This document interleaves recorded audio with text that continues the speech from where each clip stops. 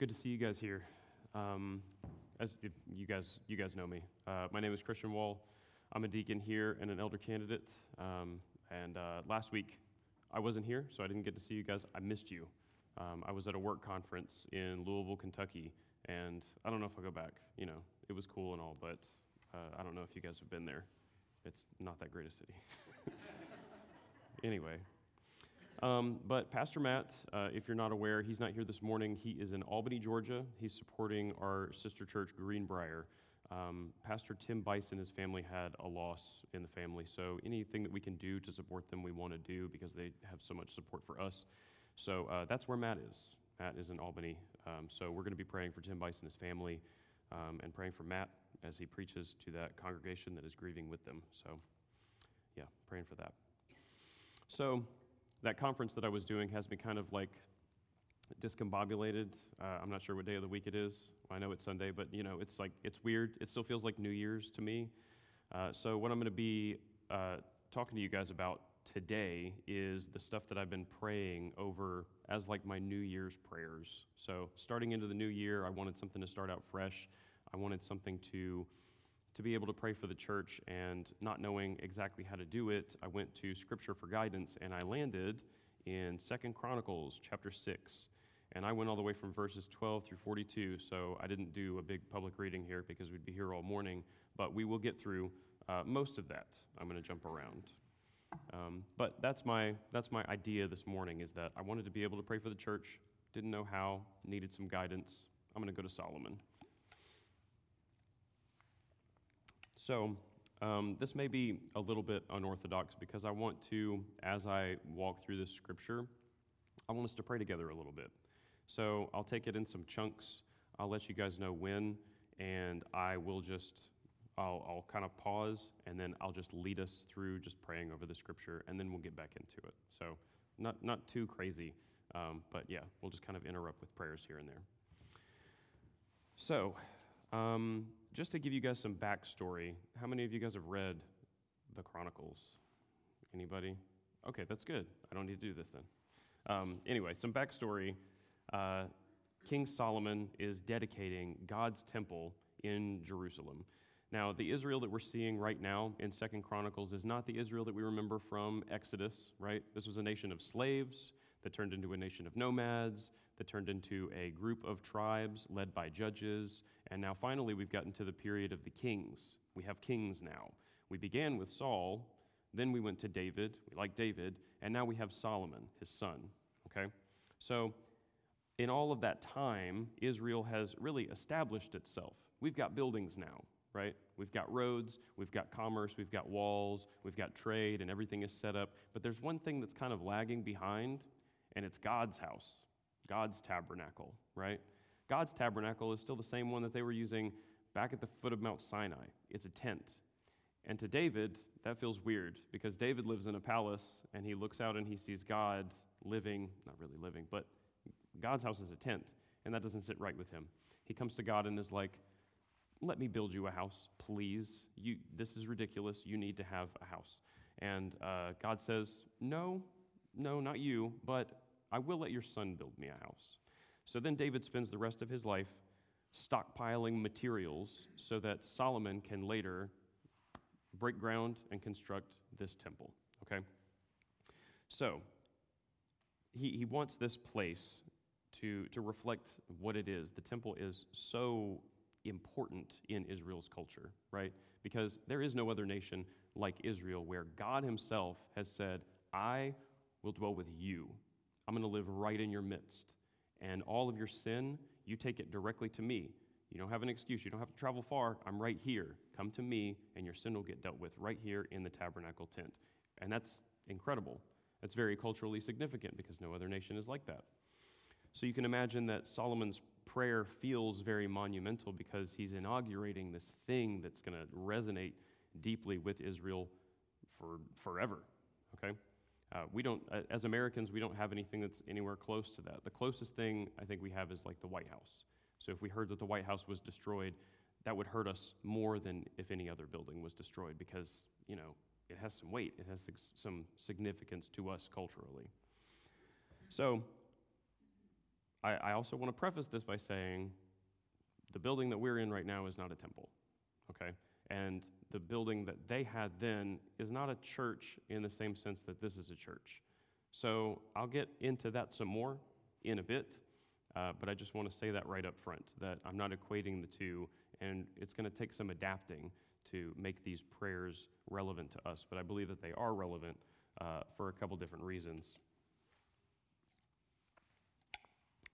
The reason I believe that these prayers are relevant is because temple or church, God is the same, okay?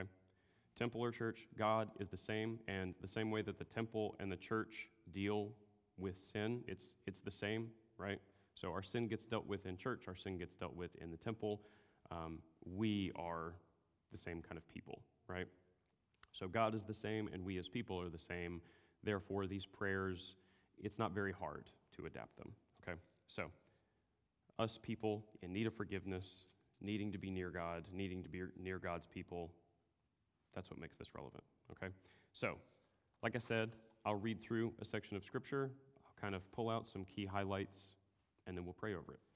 So, I'll begin, also, the Scripture's not on the screen, so everybody take out your own personal Bibles. We're going to get to use them today. And if you would please turn to II Chronicles chapter 6, starting in verse 12. II Chronicles chapter 6, starting in verse 12. So it begins like this. Then Solomon stood before the altar of the Lord in the presence of all the assembly of Israel and spread out his hands. Solomon had made a bronze platform, 5 cubits long, 5 cubits wide, and 3 cubits high, and he had set it in the court, and he stood on it. And then he knelt on his knees in the presence of all the assembly of Israel and spread out his hands toward heaven, and he said, O Lord, God of Israel, there is no God like you in heaven or on earth, keeping covenant and showing steadfast love to your servants who walk before you with all their heart, who have kept with your servant David, my father, what you declared to him. You spoke with your mouth, and with your hand you have fulfilled it this day. Now, therefore, O Lord, God of Israel, keep for your servant David, my father, which you have promised to him, saying, You shall not lack a man to sit before me on the throne of Israel, if only your sons pay close attention to their way, to walk in my laws as you have walked before me. So now, therefore, O Lord, God of Israel, let your word be confirmed, which you have spoken to your servant David. So we don't have to pray over this yet, but this is an excellent place to start. Sometimes when I get into prayer, I look at my to-do list and I start rattling off things, and halfway through I realize I'm not really feeling this, or I feel like my posture of my heart is improper.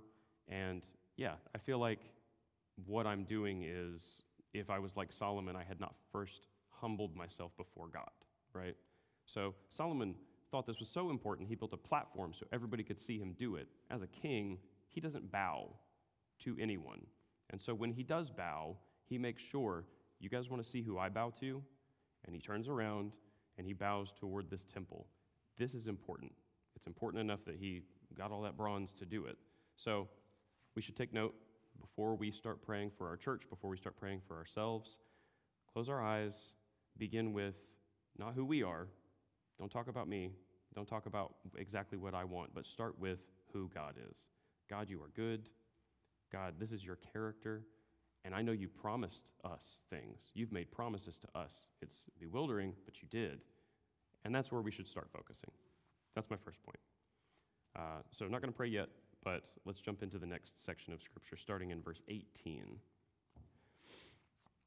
Solomon continues praying, But will God indeed dwell with man on earth? Behold, heaven and the highest heaven cannot contain you. How much less this house that I've built? Yet have regard to the prayer of your servant and to his plea, O Lord my God, listening to the cry and to the prayer that your servant prays before you, that your eyes may be open day and night toward this house, the place where you have promised to set your name, that you may listen to the prayer that your servant offers toward this place, and listen to the pleas of your servant and of your people Israel, and when they pray toward this place, and listen from heaven, your dwelling place, and when you hear, forgive. So, Our second point here is that, so we're still not talking about ourselves too much, right? We've already gotten into the requests, but before all that, in verse 18, he starts with wonder, right? I skip over that all the time. I am praying very pragmatic, very practical prayers to God. I'm making my request known. It's very mechanical, and there's no poetry in it, right? There's no wonder. There's no point when I close my eyes and I try to fathom the unfathomable vastness of who God is, right? The fact that he is infinite, right? The fact that he has always been and that he will always be. It's incredible that we have this infinite God, and he is so much more than anything that we could ever do, and he has created everything. It's baffling, and it's hard for me to get my words wrapped around it right now. But wonder is something that we can't miss. And if you do miss it, then you're kind of missing half of the glory of God, right? But he starts there, and he talks about how baffling it is that you're infinite. Heaven itself, and heaven, the highest heaven, what he's talking about is space, right? The universe itself cannot contain you, God, and it feels silly that I built you a house, even though it's grand. It's the grandest thing we've got. It still feels weird because you can't be contained by this. So it's okay if our prayers sound like that. It's okay if our prayers sound kind of confusingly poetic and just in awe of who God is, because God is awe-inspiring, but he is also intimate. We are also praying intimately to a God who is our Father, right? He intends to dwell with us. He intends to reconcile us to him. And now this is where Solomon goes on and he starts talking about listening, right? He says listen 3 times. He's asking God, please, would you listen to us? We intend to pray here. We're going to make use of this building. We will be praying here a lot. I hope that none of those fall on deaf ears, God. Please hear everything that we say. When your servants come here, they are obedient. Please hear us when we pray, right? This building that we just spent all this time making, Solomon is very clearly pointing out that this is not a museum. It is not an art gallery, although these windows are beautiful, and I'm sure all of the decoration in the temple in their day was beautiful. This is a place to do work. This is a place where man can be reconciled to God, a place where sin is dealt with, right? And they are working at it and cranking it out, okay? You don't come here for no reason. You don't come here to just appreciate and to just enjoy the sights and sounds and smells. You come here because you have sinned and you are in need of forgiveness, right? I know that's a lot of stuff. We're going to try to pray over it real quick. So let's pray over verses 18 through 21. Lord God, you are boundless. You are unfathomable. You didn't just create me, but you created all the invisible properties that guide the universe. And you authored every minute of my life personally and the lives of all these people that I'm praying on their behalf. Lord God, we thank you that even though you are infinite, that you are also an intimate God. So, Lord God, when we come before you in this church that's not a temple, we still intend to pray a lot. We intend to pray because we're not here to just appreciate the nice green carpet and the soft pews and the nice windows. We're not here for that, although they are nice. God, we're really here to deal with our sin. We're here to be reconciled to you, and we are so grateful that you have made this place where we can be reconciled to you. So God, please, we are going to pray to you. We need you to hear us. Please, God, hear.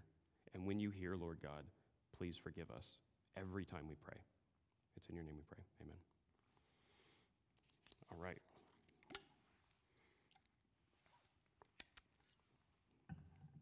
So I don't think I'm skipping anything in this next section. Oh, I am. Okay. I'm skipping to verse 24 now. So if you're following along in your Bible, beginning in verse 24, this next prayer.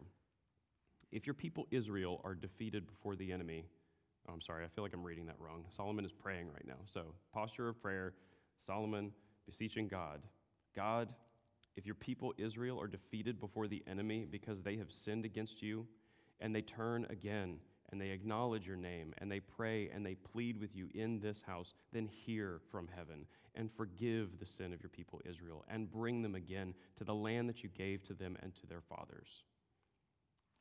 So, my point here, just to kind of sum up what I think is going on there, is that we should pray that when we wander, bind our hearts to thee, the way that the psalm goes.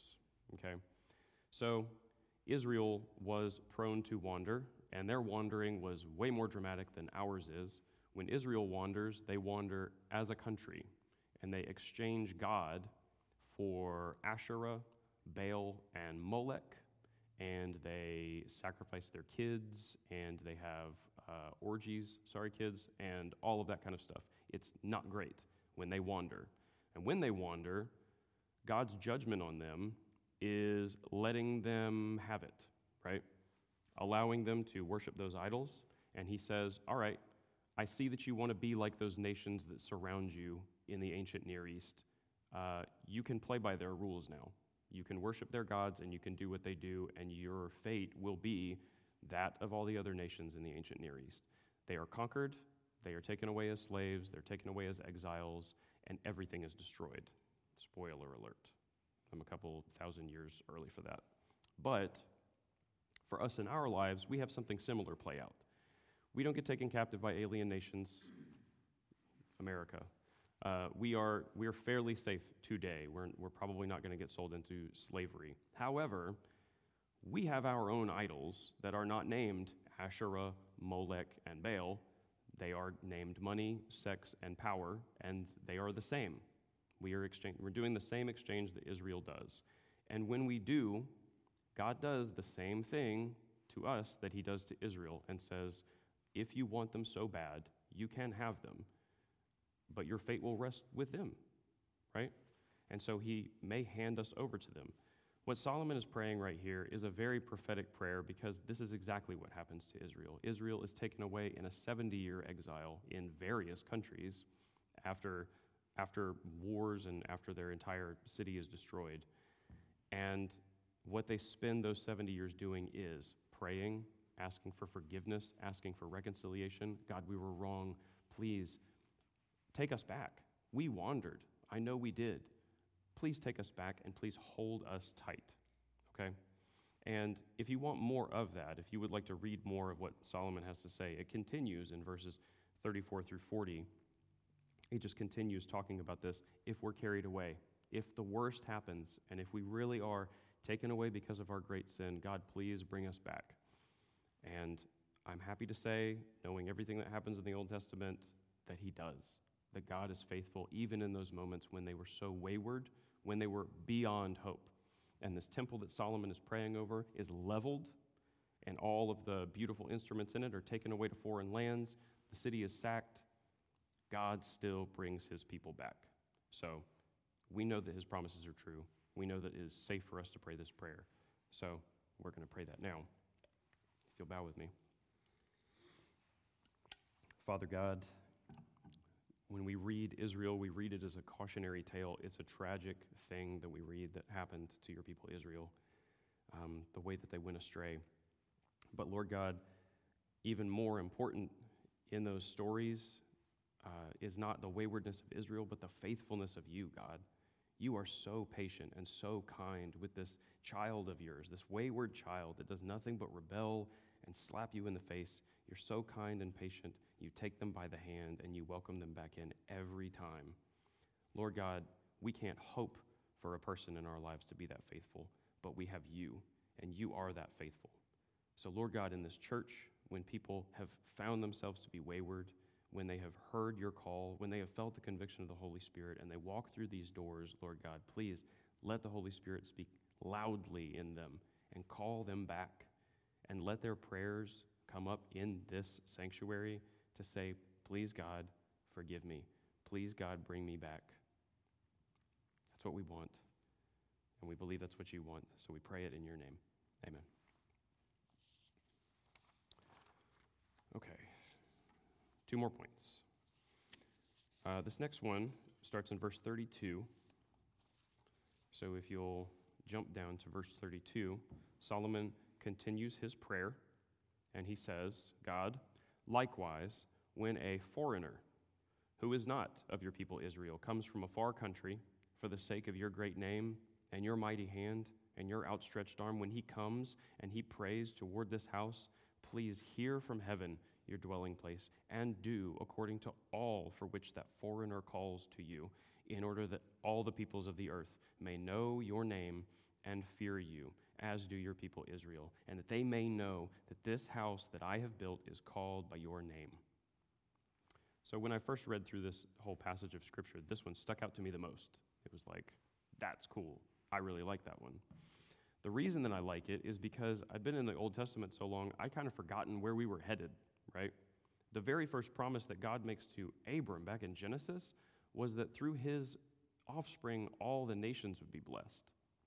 That we're not just about God being about Israel. It's not just about him. This plan was always supposed to spread out and bless all the nations.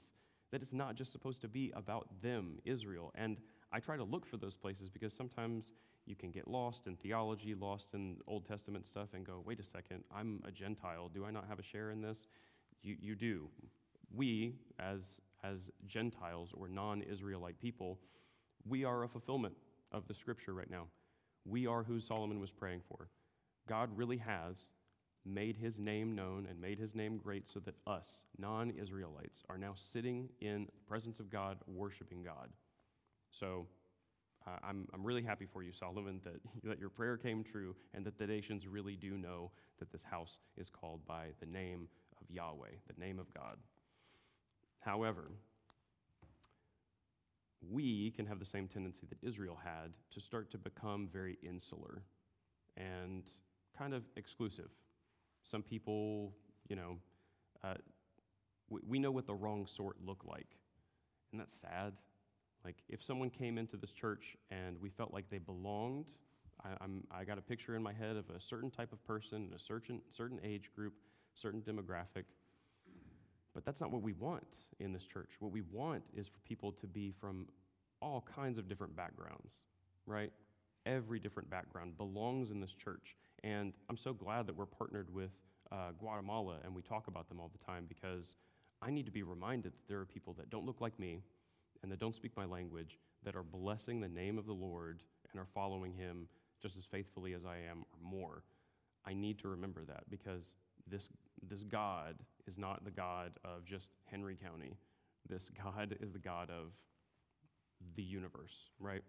And I need to be reminded of that. So my prayer when I read that is that more people would come through the doors of this church that wouldn't be Christians. I do want Christians to come here, but I want people to walk through these doors that don't know God or hate him, that don't know anything about their Bible, that aren't sure what a tithe is, right? That need their hands held to really get through everything, and need really fundamental things about Christianity explained to them because they have no idea. Those are the people that I want. I want the people that don't have it all together, and that even though we're both speaking English, we are not speaking the same language, and the gospel just has to come down and make that work somehow. That's what I want. I don't want it to be easy. I don't want it to be like, oh yeah, come right on in here and warm this pew next to me. I want there to be work, and I want there to be tension and sparks and all that kind of stuff. And I know that I'll kick myself later for praying that, because it'll be difficult, but that's what I want, and that's what Solomon wants. So I'm going to pray that now, if you'll pray along with me. Lord God, your plan from the beginning was that through Abram's offspring and through the royal line of David, that all the nations of the world would be blessed. And Lord God, they have been. All of the nations have been blessed. All of us non-Israelites have still found you and love you and honor you as God. And we thank you for that. But Lord God, we don't want to settle into categories and denominations. We don't want to settle into cultural boxes here in Henry County, Georgia, USA. We want to break those molds. We want to break those cycles and break those loops. And we want to have people here that some would say don't belong, because it's not true. Because this place is for everyone. This place is for every single person from every single background, and we can't wait to meet them, and we can't wait for them to be here and to be reconciled to you the way that we were. Lord God, we pray that together now in your name because we know you want it. Amen. All right, so my last section of Scripture and my last point. Here we go. Verse 41 is just where Solomon finishes this whole prayer. And he prays in verse 41, "And now arise, O Lord God, and go to your resting place, you and the ark of your might. Let your priests, O Lord God, be clothed with salvation, and let your saints rejoice in your goodness. O Lord God, do not turn away the face of your anointed one. Remember your steadfast love for David, your servant." Amen and amen. So, I said that I would get back to why this church is not a temple, and so we're going to talk about that now. In order to do that, I'm going to make a really quick recap all the way back from Genesis, so bear with me. In Genesis, we are, at one time, together with God. God's space and our space is one. We dwell in the presence of God, and everything is beautiful and perfect, and that's how it should be. However, our rebellion makes that not possible anymore. Because of the fall, we cannot be in the presence of God. We have to be separated, and God does. He separates us, and the way back to him is shut, and it is guarded. Okay? But, praise God, that's not the end of the story. And the story does not continue that we found a way over the divide or we dug our way under or something like that. That's not how it went. The way that it happened is God was reaching over from his side, over to our side. Praise God. The reason that he's reaching over into human history over and over again through that shut and guarded divide is because he wants reconciliation with humanity. He wants humanity to be back where it was before, with our space and his space overlapped once again. That's where we're headed. That's what we want. And he does that a few different times, and the common theme is that there's always a flame. And I didn't see this the first several times I read through the Bible, but here it is, the recap. So when God makes a covenant with Abram, I know Kate knows this, he appears in the form of a flaming torch and a smoking fire pot, okay? Next, when God visits Moses, he visits him in the form of a bush that is burning, right? Then, later on, when Moses goes and gets Israel and leads them out into the wilderness, God leads them through the wilderness in the form of a pillar of fire and a pillar of smoke, just like the thing from the covenant with Abram. So we're getting closer. God is with us. God is actually leading us through the desert, even though there's still a divide. There's still supposed to be a divide between our space and God's space, but he's crossing over anyway. Next, God leads them to Mount Sinai, and he comes down on that mountain in a flame of fire again. Next, after they've come down and they have built the tabernacle tent, God's presence comes down and resides in the tabernacle tent in the form of, again, fire, okay?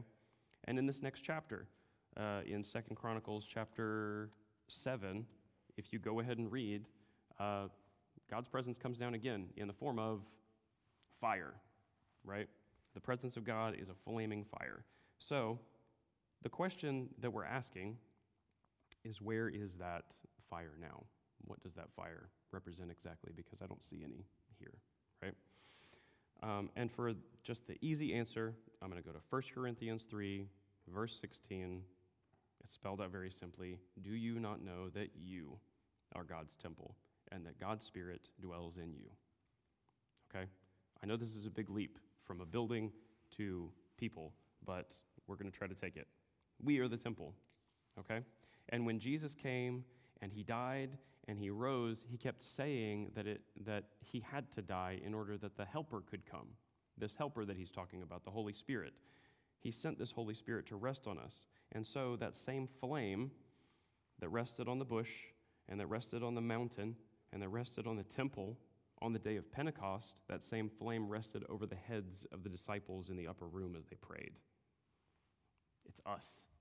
We are it now. And that's a beautiful picture.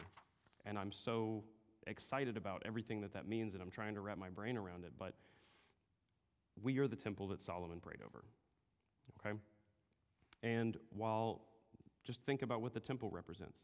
God's temple represents the place, not an art museum, not a gallery or something like that. This is a place to do work, right? This is a place where humanity is being reconciled to God. This is a place where stuff is happening, okay? And that the power of the angels is not what God is using to reconcile humanity to himself. He's not waiting with an army, and that's his big plan. His big plan has already started, and we are that plan, right? He has sent us, his image bearers, with his helper, the Holy Spirit, to go into this world and to help do that reconciling work, and not with purification rituals, not with breastplates and hats and an altar and blood and all that kind of stuff, although we'll get into that in a second, but reconciling just through the power of the Holy Spirit and reconciling through Jesus himself, okay? So, while Solomon's prayers were tied to one building where the Spirit of God dwells and not everybody can go in, that's where that reconciliation takes place. Today, we know that God's Spirit dwells in us, and it does not stay put. It goes with us everywhere that we go, okay? So everything that Solomon prayed about that temple, all of that reconciling hope, all of that, please God listen, and when you hear, forgive, right? All of that stuff that he's praying that same thing about us. And we don't have to wait until we come here to 425 Lake Dow Road in order to do that work. That work can happen any place, any time, okay? The Holy Spirit has empowered us to be able to do that kind of stuff anywhere we go. So when we leave this place, I guess the last thing I want to leave you with when you're praying for your church is to think a little bit less about this physical building, this space. I love these windows. We have not always had pews in the life of this church, and I'm very thankful for them, but I'm trying to think about them less, because when Solomon was praying all of those very high and lofty prayers, he would not pray those same prayers over this building. He would pray them over you, all of you, and he would pray them over me, that we are the place where that reconciliation happens and where the Spirit of God dwells, okay? I'm going to move us into our time of communion so we can pray over this. In Ephesians 2, chapter 13, it says, "But now in Christ Jesus, you who were once far off have been brought near by the blood of Christ. For he himself is our peace, who has made us both one and has broken down in his flesh that dividing wall that I was talking about. It's gone now. By abolishing the law of commandments expressed in ordinances, that he might create in himself one new man in place of the two, and so making peace, and might reconcile us both to God in one body through the cross, thereby killing the hostility. And he came, and he preached peace to you who were far off, and peace to you who were near.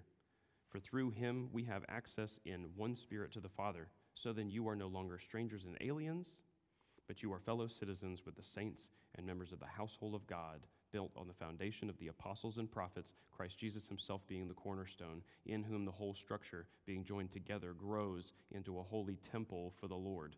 In him you also are being built together into a dwelling place for the Holy Spirit."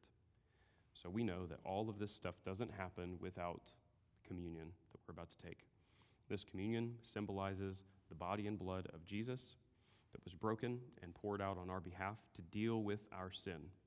And if our sin is not dealt with, then we're not free. We should go back to that temple, right? If this sacrifice was imperfect, then there should still be turtle doves and there should still be goats and calves, but there's not.